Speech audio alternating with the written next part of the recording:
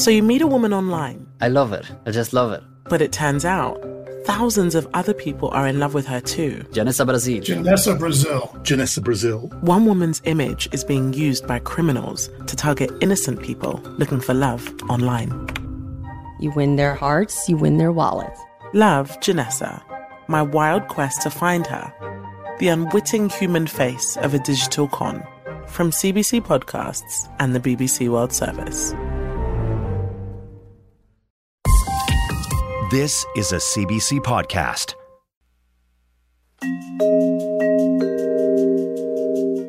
Hi, I'm Damon Fairless.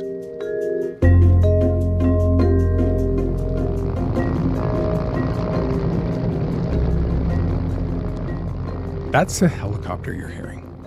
It's a video taken from a camera mounted on a military chopper. And that chopper's flying over the Red Sea, about to land on the deck of this massive cargo ship called the Galaxy Leader. And on the belly of the chopper, there's a large Palestinian flag. The chopper touches down, and about a half dozen armed men, Houthi fighters, spread out across the deck of the ship. The helicopter then peels away, and the fighters work their way towards the ship's bridge. They open the door. There's a bit of shouting, and by the time it's all over, the crew are taken hostage, and the ship is under Houthi control. The video is like an action film come to life. And it wouldn't be the last time that the Houthis, an Islamist rebel group from Yemen, would turn their sights on ships sailing through the Red Sea or the Indian Ocean. So how did they pull this off? And why? What does it have to do with Israel, the Palestinians? And why is the US now sinking Houthi ships and keeping naval destroyers in the region? We're going to sort that out today with Iona Craig. She's an investigative journalist, and she's been covering Yemen and the Arabian Peninsula for over a decade.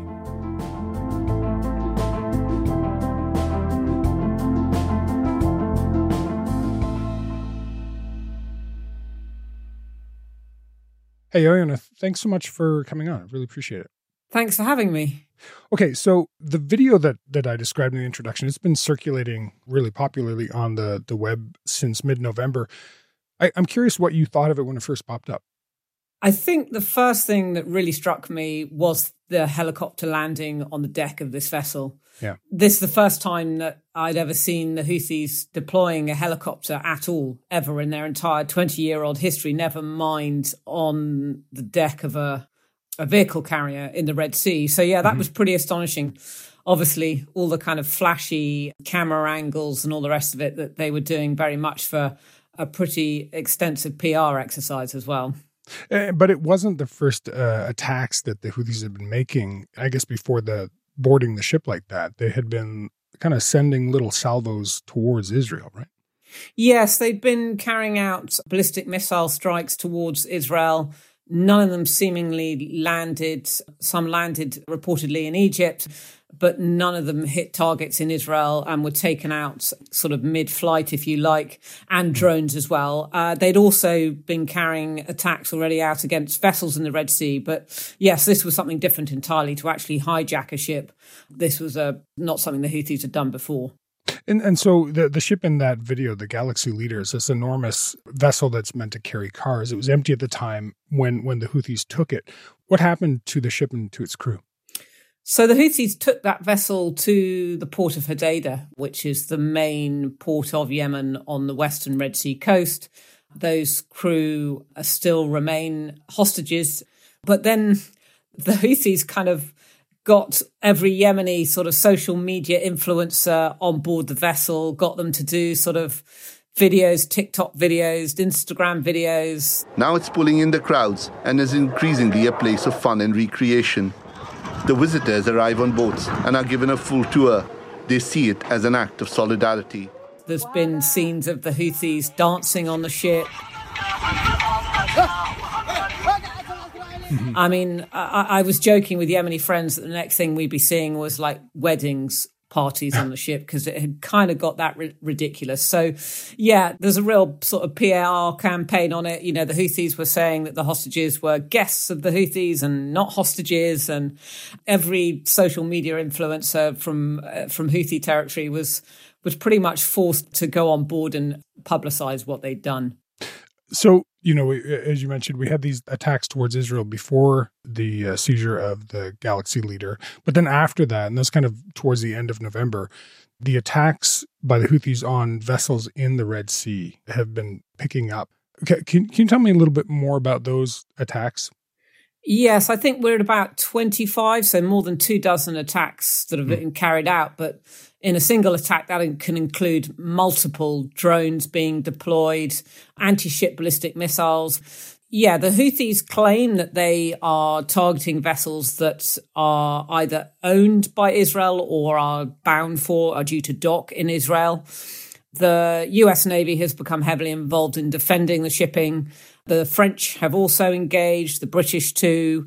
And so, yeah, it's escalated. And most recently, we've seen further what appeared to be attempted hijackings where, not involving helicopters this time, but other small boats with Houthis on board have attempted to board ships and got very close to doing so, which the Americans have had to defend from. And then even in the last week or so, we've seen the first time the use by the Houthis of waterborne IEDs, i.e. drone boats, so unmanned boats that have been sent into the sea laden with explosives and have been detonated. So, yeah, it's been escalating pretty much week on week since the Galaxy Leader was taken. And now, obviously it's had this huge impact on international shipping as a result.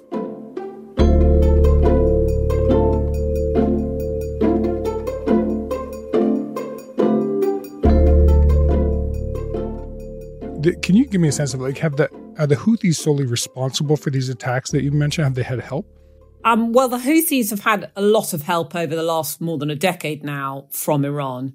When the Houthis first sort of formed in the early 2000s as this sort of Zaidi Shia, which is a branch of Shia Islam that's pretty much unique to Yemen, Zaydism.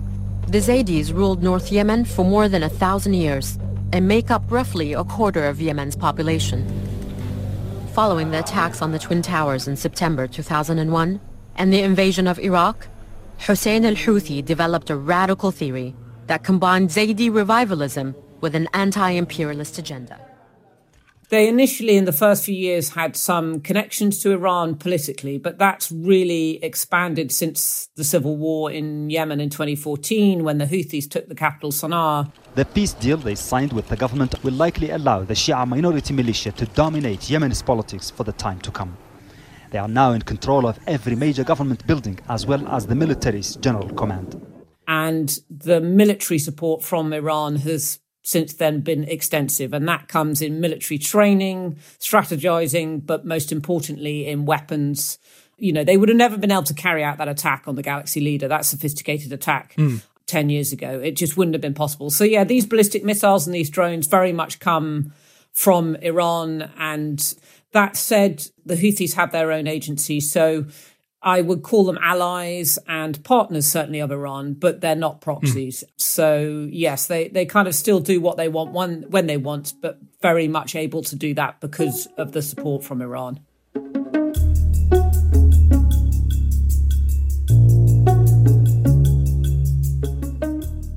So, there's this years of experience. You were talking about the fighting over the last 10 years. Can you give me a sense of their role in the fighting in Yemen for the last decade or so?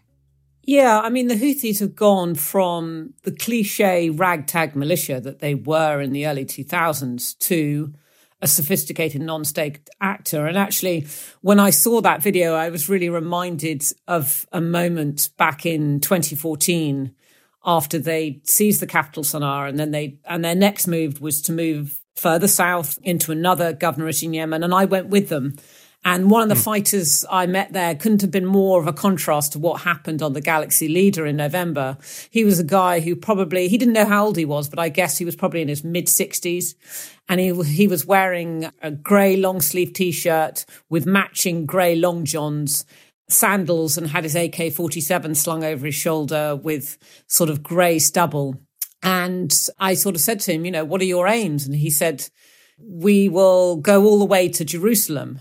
at which point I was slightly surprised because he was heading south and Jerusalem is very much north by some 1,000 miles.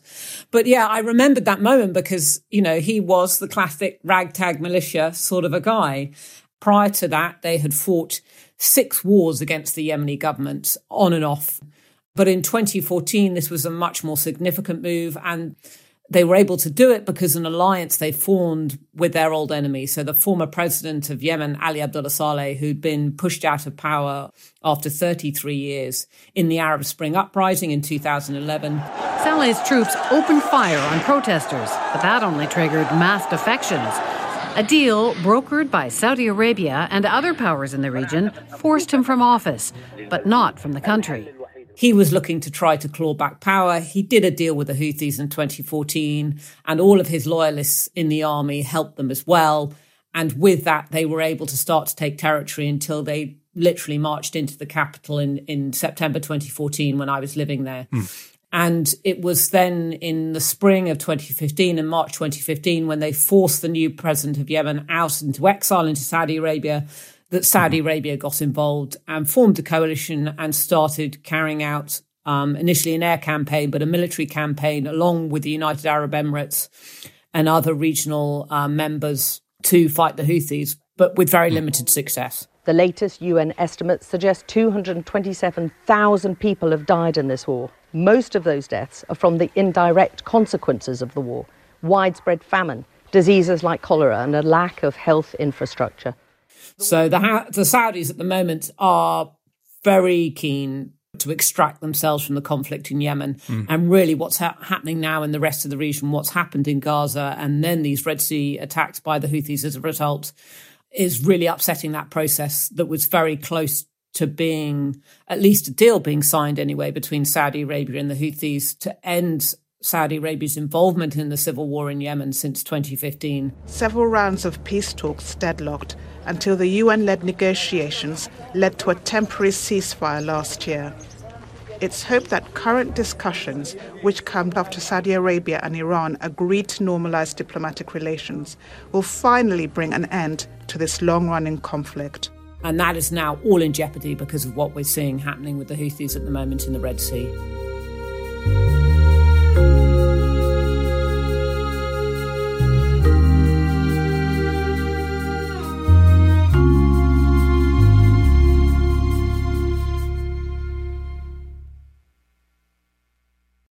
The past is shrouded in mystery. To understand it, you have to get up close. Something happened to our collective psyche after the atom bomb.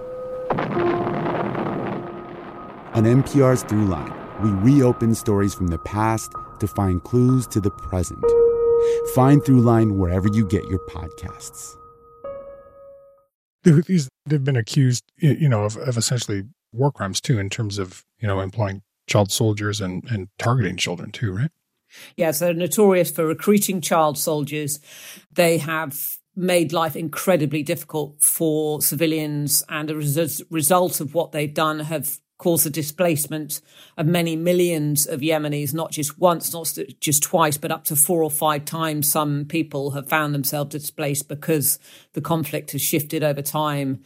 And at the beginning of the conflict, they had this tactic of any sheikhs or tribal leaders that wouldn't fall in line with them, that wouldn't take their side, they just went in and blew up their houses. So yeah, I think, this is part of the problem at the moment, where the Houthis are being held up as these great heroes of the hour, standing up to the West, standing up to Israel over what they're doing in Gaza. Yet, if you're looking for a hero in all of this, it's not going to be the Houthis for what they've done in Yemen, and to such a large amount of the Yemeni population who would definitely not see them as heroes. Having said that, I have spoken to many Yemenis who have been against the Houthis, who have been very much on the anti-Houthi side of the civil war in Yemen, who are now very proud of what the Houthis are doing because of the absence in the region of any actor taking any other stance against Israel, taking a stance against what's happening in Gaza, or standing up for the Palestinian cause.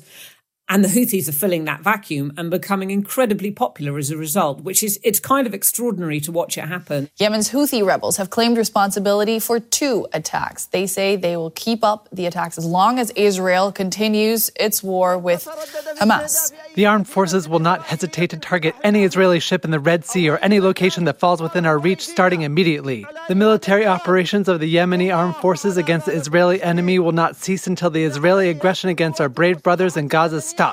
On shore, these Yemenis gather every day to express their support for Gaza and their rejection of the war. Actually, as a result, they have also domestically been able to recruit tens of thousands of fighters on the back of all of this, on the back of their kind of PR win, if you like, and what they're doing in the Red Sea and putting this forward as being the leaders in the Palestinian cause. Yeah, they've gained a lot by all of this, and I think they'll continue to do so.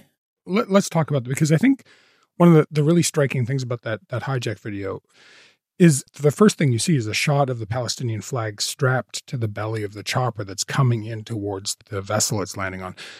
You're mentioning the popularity that they're gaining for taking that stance, but how much of it is motivated genuinely by support for Gaza, and how much of it is, an attempt to increase power?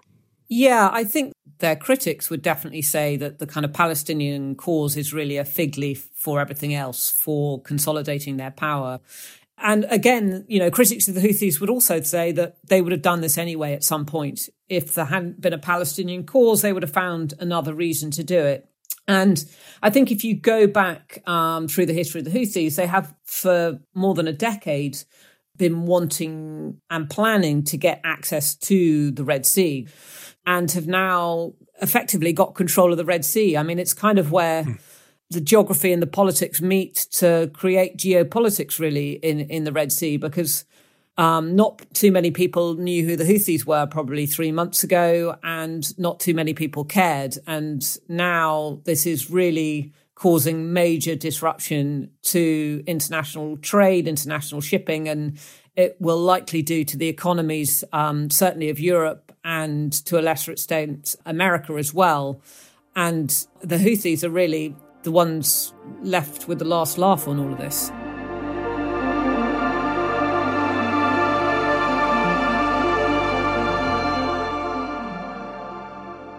So let's talk about how the international community has responded. We've got the U.S. military is now involved. Last week, it sank 3 Houthi ships. And before that, the U.S. announced as part of this, I can't keep track of it, 10, 12, sometimes, people are saying bigger than that, this coalition defending the Red Sea. What do we know about that coalition? Who's in it? What's its mandate? And what's been done so far? Operation Prosperity Guardian. Yes, I think there's supposed to be 20 members of that naval coalition. I think the issue is many of them don't want to be named because they would be Arab countries that wouldn't want to be seen as taking a line that might be favourable to Israel, i.e. against the Houthis and their stance for the Palestinian cause. I think US Central Command have certainly said that this is a defensive naval coalition, so it's not in the business of carrying out offensive attacks against the Houthis, but their aim is to protect shipping. The United States does not seek conflict with any nation or actor in the Middle East, nor do we want to see the war between Israel and Hamas widen in the region. But neither will we shrink from the task of defending ourselves, our interests, our partners, or the free flow of international commerce.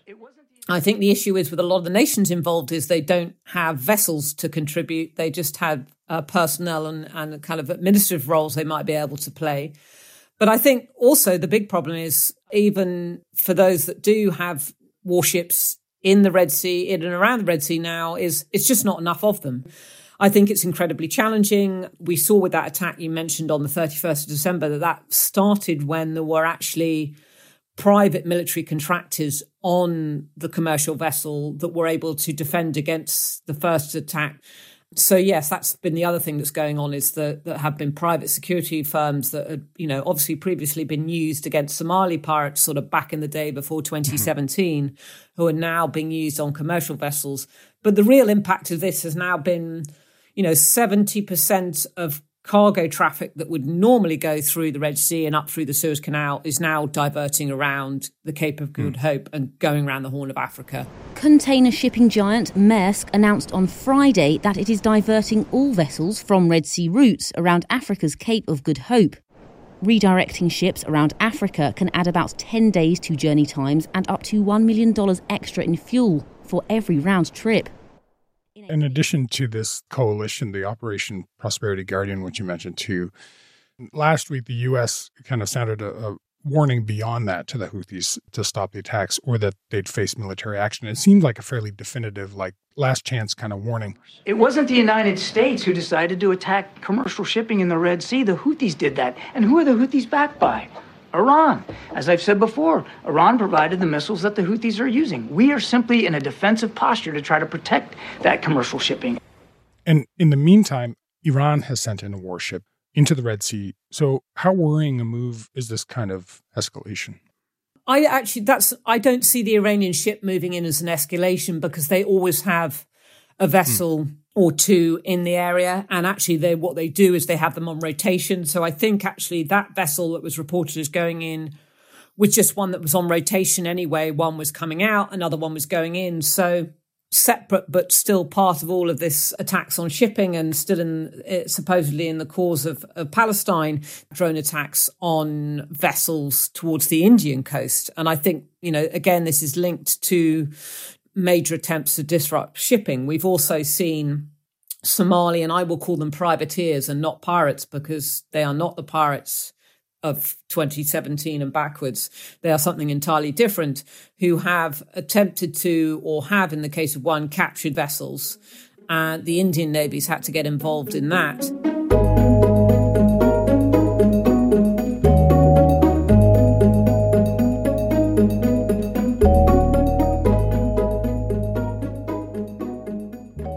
The biggest thing right now, obviously, what's happening in the Red Sea is tied to the conflict with Hamas and Israel.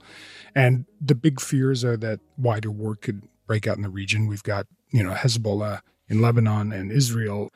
Israel struck Lebanon's capital last week. There's constant, barrages of missiles over the border there. I guess what I'm curious about is how these attacks by the Houthis might feed into the prospects of a bigger regional war.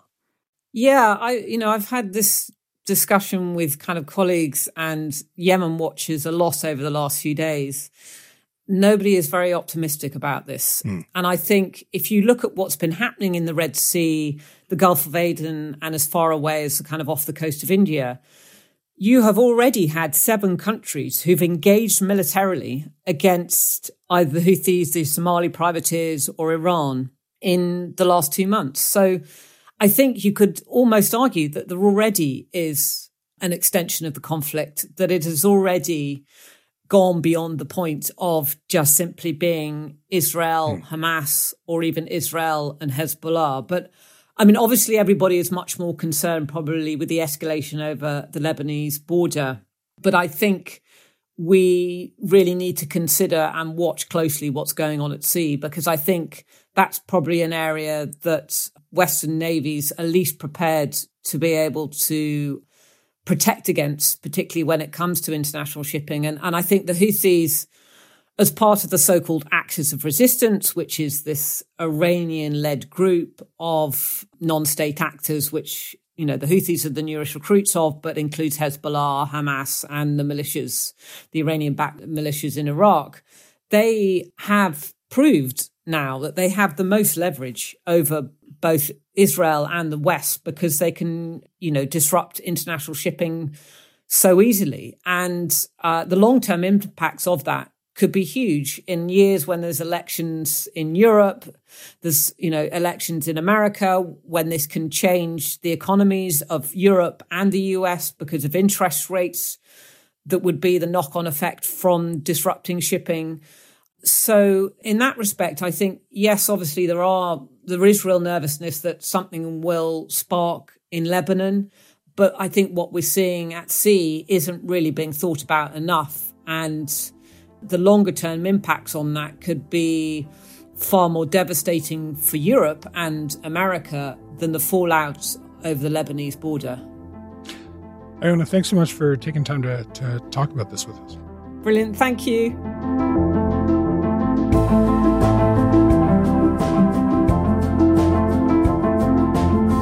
All right, that's it for today.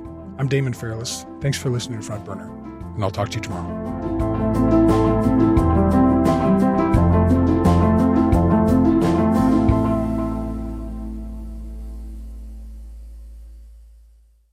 For more CBC podcasts, go to cbc.ca/podcasts.